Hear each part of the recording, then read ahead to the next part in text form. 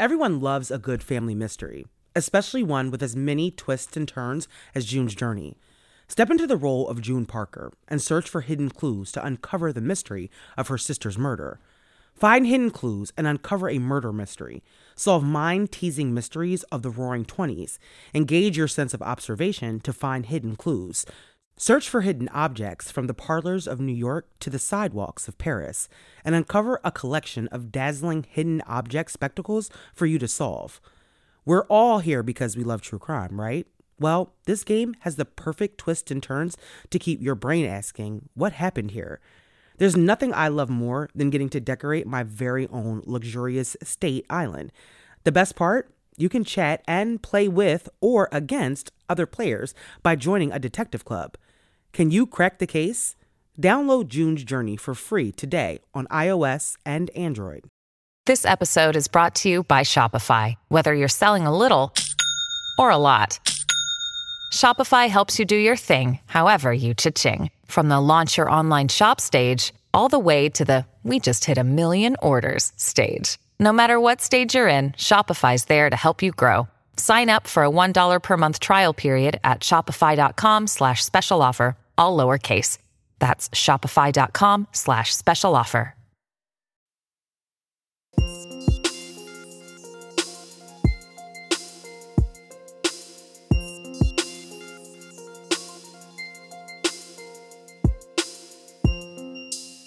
What's up, everybody? Welcome back to Black Girl Going Afterthoughts. I'm your host, Amara, and I'm here with my husband and co-host, Jason. What's up, y'all? I'm back. Hey, so if you guys joined us last week, then for the first episode of Black Girl Going Afterthoughts, then you kind of know the vibe that we're kind of going for on this show.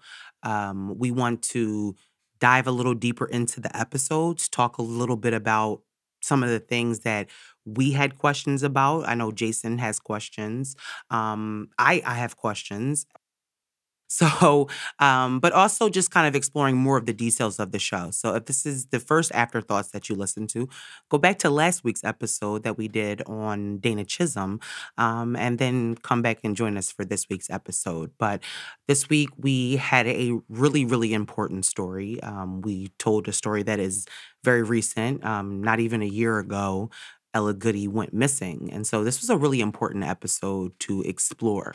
I thought that there were a lot of things that seemed obvious to me, and I'm kind of shocked that, there hasn't been more progress made in this case. If you listen to Ella's story, you probably feel the same way, because there's just so many things that are just like, come on, like this seems obvious. This seems like it's easy to solve. So I am anxious to kind of explore this story and talk a little bit more about what I think and see what you think, Jay. And we're anxious to hear what you think.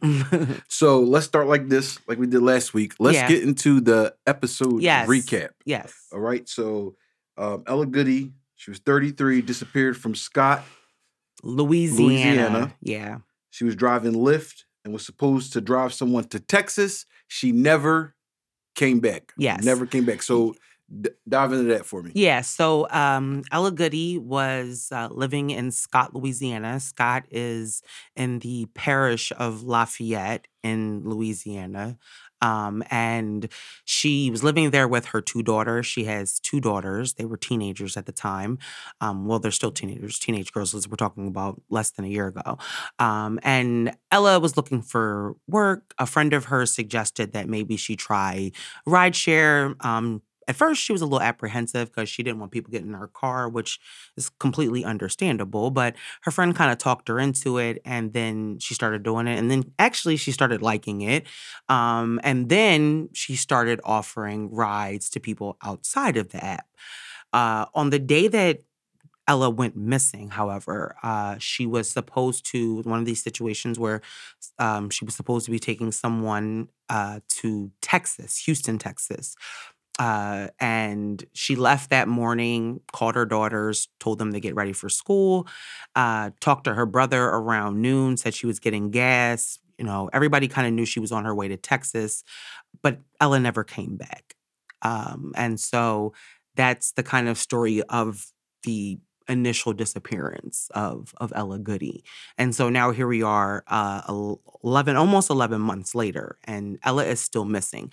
But there's obviously way more to this story, and so we're going to get into those details, yeah.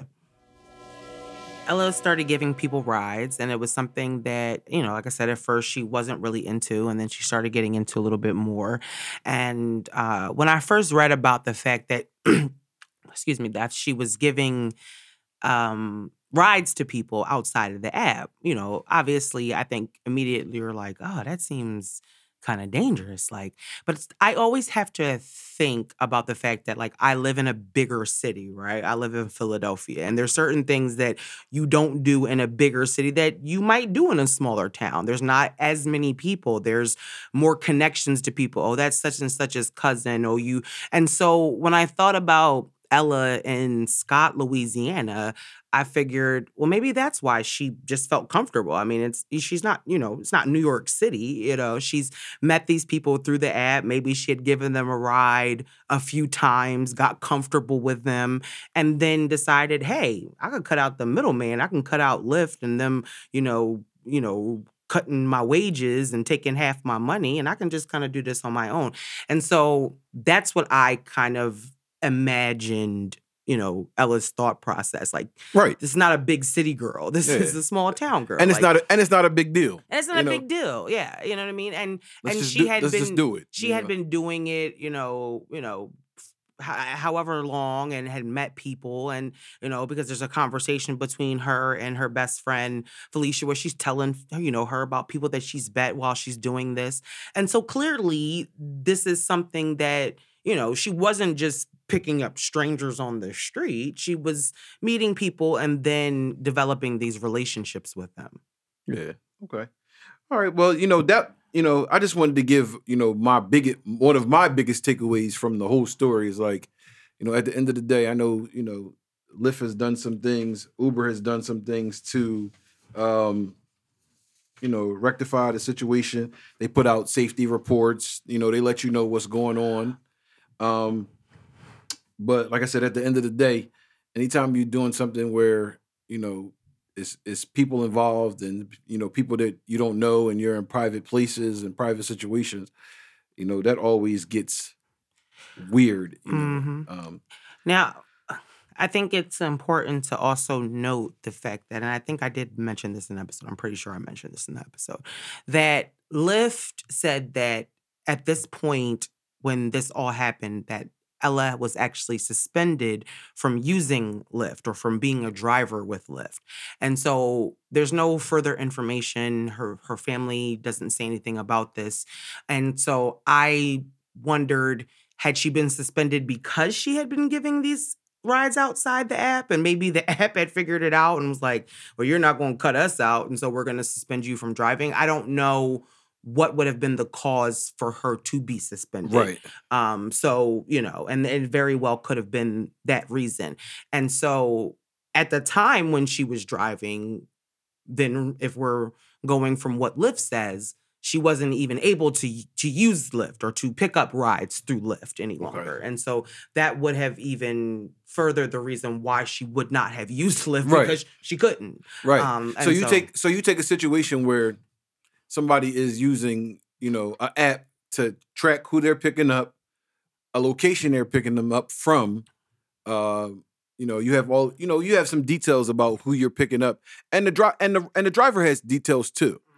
And you're taking that situation and you're completely eliminating all the digital information that could track a person, know what's going on both sides. Like I said, on the driver's side and on the, the person that's receiving the ride. You're taking out all of that information and you're eliminating it.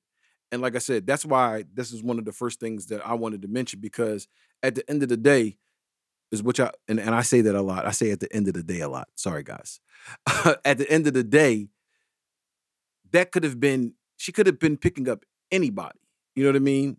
And it didn't just have to be, the person, the one person that, you happen to mention in the story, which is Brandon Francisco. So yeah, that's the thing about this case, because even though we don't have all of those details, we don't have the digital footprint from the app, we still know the movements of her car. And we know that Brandon Francisco was the last person known to have been seen with her. So that's kind of the luck, I guess, in this case that the police and investigators got really early on, is that they were able to narrow in on a person of interest. The problem is that almost a year later, Brandon Francisco remains a person of interest, and there has been no public movement, at least that we could tell, about this case. Ella is still missing, as we don't even know what Brandon Francisco has said. And there are so many details, even about the day that she went missing, that police have just not revealed. They have not released that information. So I can imagine how frustrating that is for Ella's family, because me, as somebody who is not even connected to this case, just trying to tell this story, trying to find that information was so difficult. And you would think in a missing person case, we're not talking about a homicide, because sometimes they do keep things closer to the vest in homicide investigations. But when you're dealing with a missing person, time is critical, information is critical. So why police, and then once the FBI got involved, which was really, really, really early on, why they wouldn't release this information is, one of the biggest questions for me in this case, honestly. So yeah, as you mentioned in the episode, Brandon Francisco pleaded guilty in 2018 to a second-degree murder case. He's serving 30 years in prison without the benefit of parole, no probation. It's going to be no suspension of his sentence. So I would think that even in this situation, even if he was a suspect, that would make it harder um, for them to even talk to him about situations surrounding this case, because um, even if he may have had something to do with it or knows more, why would he say, you know what I'm saying? Why would he say anything? Because he's already in prison for 30 years. So that it doesn't give him really um, any any incentive to talk about it. You know what I mean? Yeah, no, I do. But the problem for me is that they already talked to Brandon Francisco, according to the police. They already talked to him. So when he was arrested for the warrant that he was wanted on, according to police, they did speak to him uh, about Ella's disappearance. The problem is we don't know what Brandon Francisco said. We don't know what defense he's given. Has he said, well, I don't know what happened to Ella, or she dropped me off in Houston and I never saw her again? We don't even know if he said that much. And so yeah, so now that he's in prison, yeah, it might be more difficult to speak to him. They, you know, he doesn't have an incentive really, but he did plead guilty to these other charges. And the only reason why he is because he was offered a plea deal. And so so we do know that much about Brandon Francisco, that he's willing to plead guilty if you willing to give him something. And so maybe they could offer him something and that would make him talk. You serving 30 years in jail, they could give you something. They could incentivize him. It makes me think about the case that we did of Crystal Taylor, and the guy was sitting in jail for a murder that he pled guilty to, that he admitted out of the blue. Oh, I shot this fellow rival gang member or whatever. And then they went and seen him in prison all those years later, and he finally decided to tell the truth once they started offering him stuff. And so, yeah, in your mind, you're like, well, he's already in jail. What could it be? But the honest reality is that, number one, we don't know what conversations police have had with him. We don't know what he has told police. And we don't know if there has even been any efforts made to go and speak to him. I saw something I saw an article and then I could not find it again. And I couldn't find it mentioned anywhere else. But that a local news station had reached out to his attorney, his public defender that was representing him on these other charges to ask about Ella's disappearance. And the attorney said that as far as, her client hadn't been asked about this disappearance. And so, that's the other thing. We don't even know if the police have made an effort to go back and speak to Brendan. I'm not saying they didn't. I'm not saying they haven't. I'm just saying we don't know. And that's, adds to the gaps in this story. Okay, so we've already gotten into the second part of this, which is the most shocking and interesting things about the case. So we'll go to some of the other things that are, on the list. So let's talk about what else you think is shocking and interesting about this particular case. So when we talk about like some of the things that stand out to me about this case, so obviously we talked about the gaps in this story, the lack of a timeline, the lack of information that police are putting out. But one of the biggest questions, or one of the biggest things that kind of stand out, is the fact that Brandon Francisco was scheduled to be in court on these charges that he's now serving 30 years for on March the 9th. But that happens to be the same day that he's asking Ella to drive him to Houston. So my assumption, or I guess you can kind of look at the obvious thing and like, was he trying to flee and he was using Ella to flee? Was that part of this dynamic? Obviously, we can assume that he knew he had court, but him asking Ella to then drive him 3 hours away to Texas, that's not a coincidence. I think that was pretty calculated. So now there's a premeditated kind of aspect of the situation, because the facts are that Brandon Francisco knew that he was supposed to be in court on these charges, but instead, Ella is driving him to Texas. We don't know why. We don't know, like I said, because there's so many things, there's so many gaps in the story. We don't know how this, came about, but yeah. Okay. Yeah. That's a good one. It's a part of the story that it stuck out to me. Once I learned that he had court or was scheduled to be in court on that day, and that's what initiated the bench warrant that he was arrested on, because obviously he was out and on bond or bail or whatever, awaiting trial. But the day that he's supposed to be at trial, he decides that he's going to go to Texas and he's going to use Ella to do that. So so that just adds another element of, I can't say motive, but it adds to maybe a potential motive. Maybe it the overall kind of reason why this tragedy or this unfortunate situation has taken place. I don't know, but that stuck out to me big time. Yeah, for sure. Okay. Give 2 more. So going along, we're keeping with the Brandon Francisco theme because he is the person of interest. He's the only person of interest. Police have never given a theory or an alternate suspect or person of interest or anything. So we know that Brandon Francisco was scheduled to be in court. We know that he was the last person to see Ella, according to police, according to her family. But even more interestingly enough, once Brandon Francisco is arrested, because like I said, he has this bench warrant for not showing up to court, he's arrested in a place called St. Joseph, Missouri. And it's 13 hours away from Louisiana. A few days after he's arrested, Ella's car is found in St. Joseph, Missouri.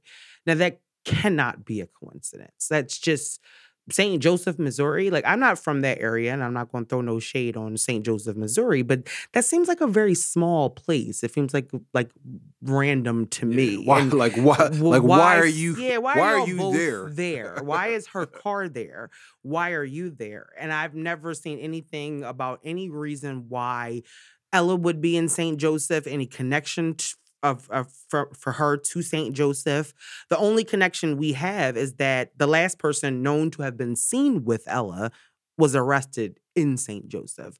So that is a significant part of the story. And so for me, the car being found in the same place where Brandon was arrested adds to the whole notion or the whole reason why he is the person of interest. The fact that all of these things kind of come together, yet police have never elevated him to a suspect, is part of why we have so many questions. Is because you seem to have so much to the point in a direction. A lot of times in these missing person cases, we don't have this much. We don't know who was the last person to be seen with them. We don't know their movements. We can't identify where their, cell phone was last tracked or where their car was. We don't have anything. But in this particular case, we have all of those things, including the person of interest. And yet, almost a year later, there's no Ella and there's no charges. So, yeah. Wow.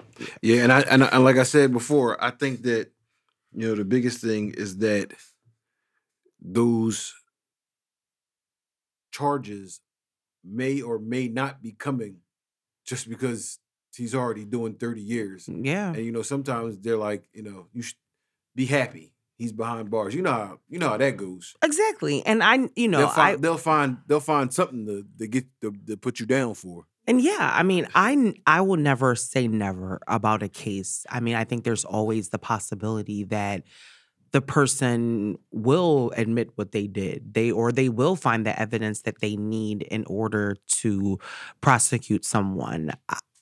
The problem, like I said, in this case is that we don't know what police have. So I'm just talking as someone who's just, like I said, just using what I can find.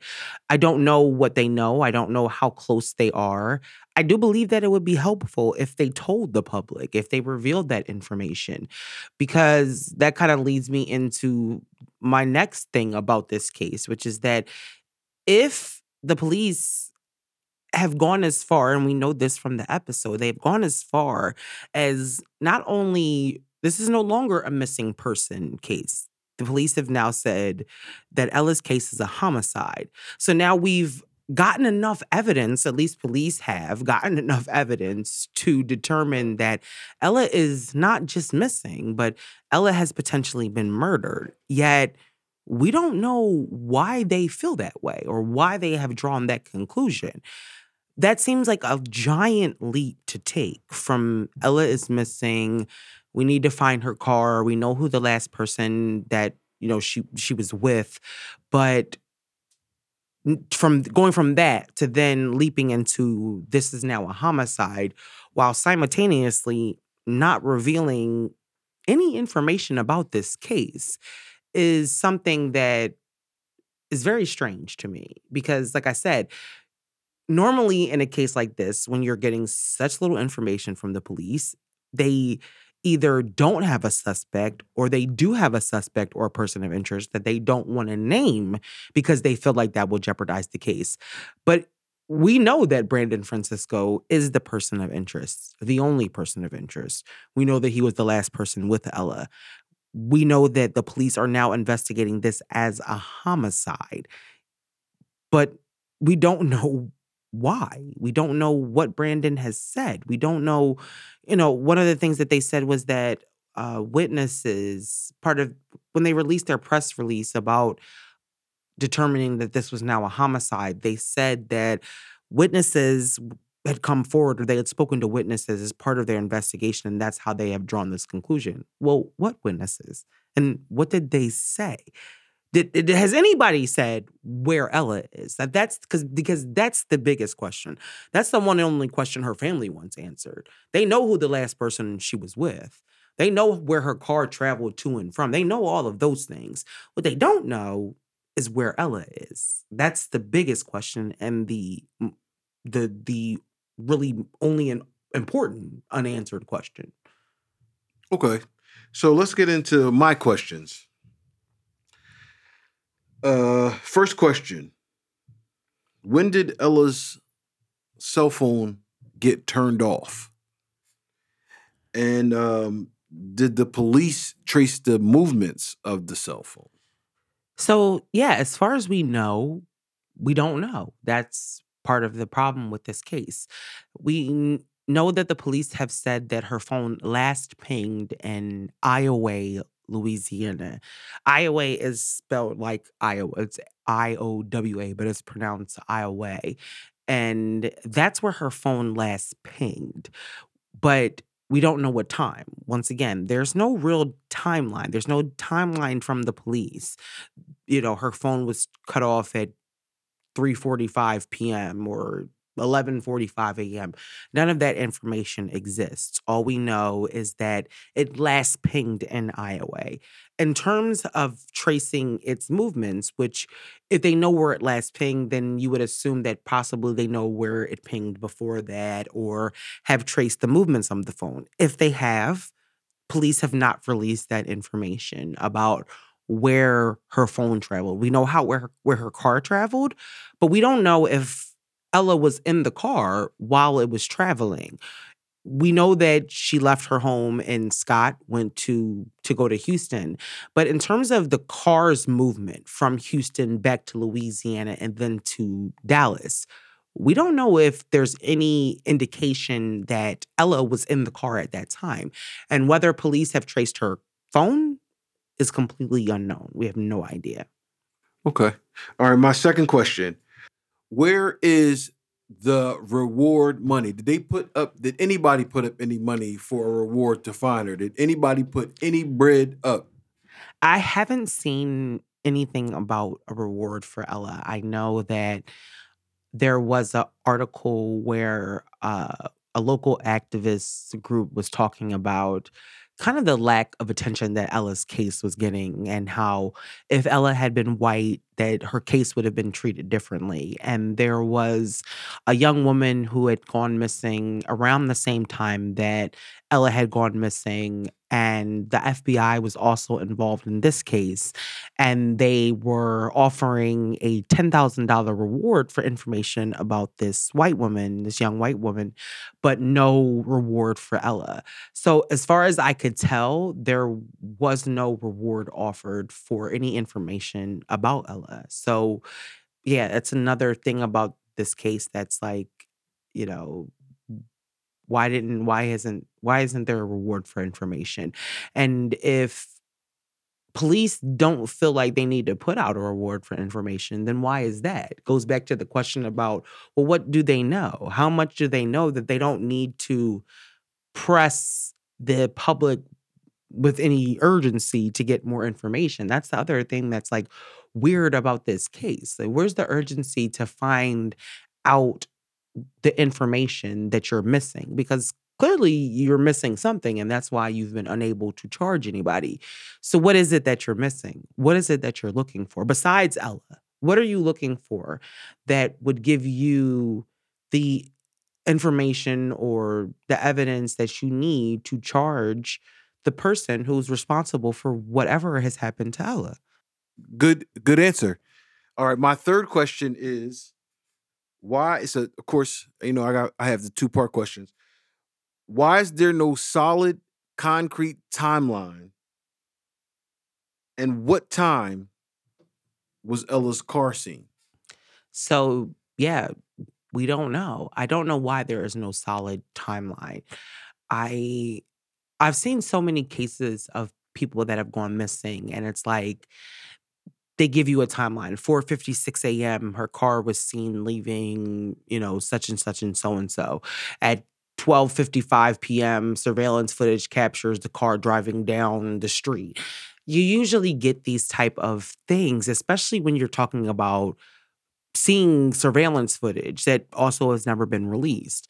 But there is no official timeline. Any timeline that kind of exists about this case exists within like the reporting of the case from local news. They've pieced together timelines of what they know, but police have never said what time Ella was last seen, what time her car was a certain place.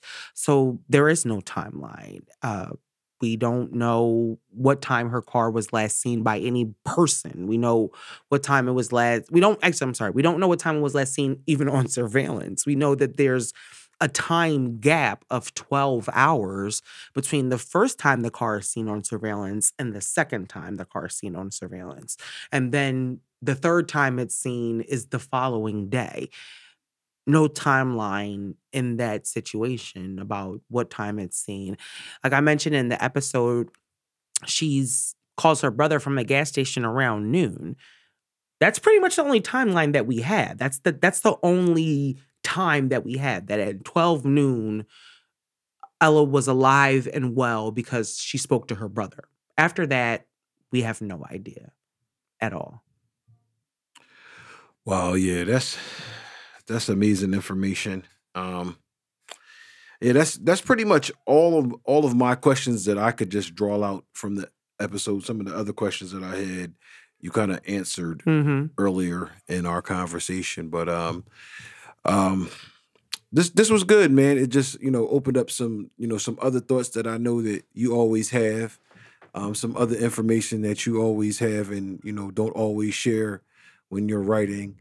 And so, thank you.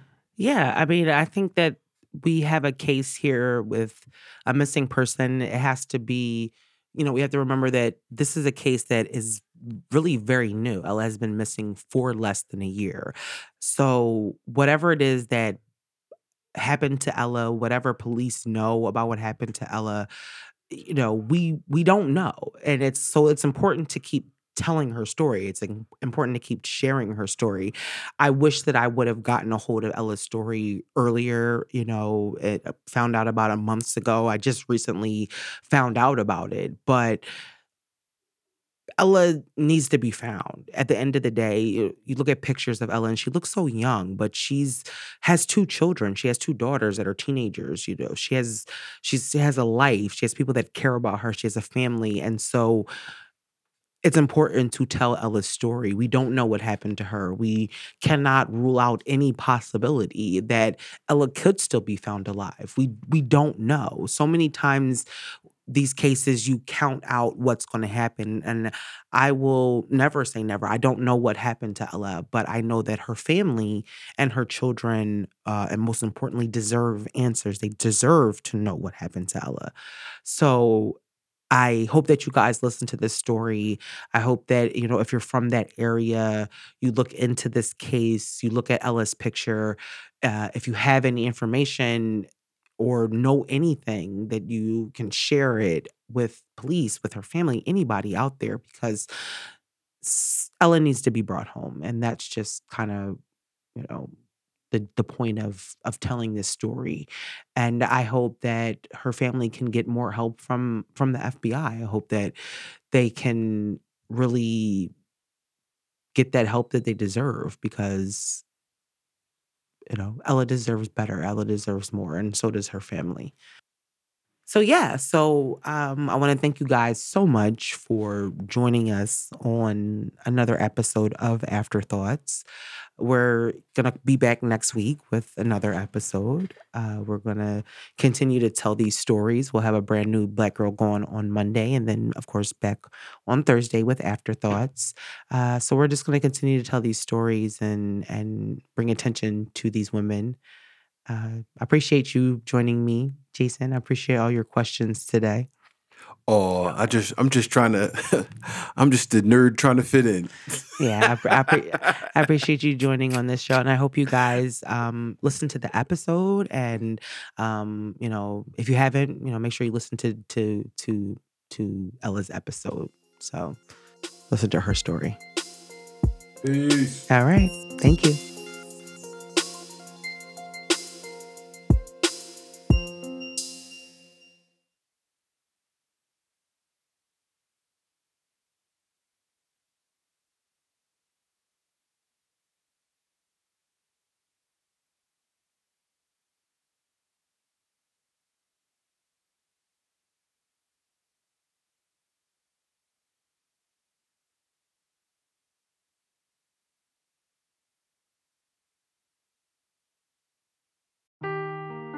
Seeking the truth never gets old. Introducing June's Journey, the free-to-play mobile game that will immerse you in a thrilling murder mystery.